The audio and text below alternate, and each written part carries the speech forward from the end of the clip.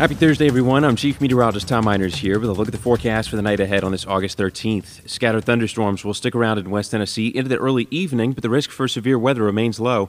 The main concern is for these slow-moving thunderstorms to cause problems with flash flooding, so watch out for water-covered roads. Under partly cloudy skies, temperatures will drop to around 70 with a chance for stray showers and thunderstorms overnight. Stay with WBBJ 7 Eyewitness News for a look at what the weekend has in store for us. And for more updates, keep up with Storm Team weather online too at WBBJTV.com.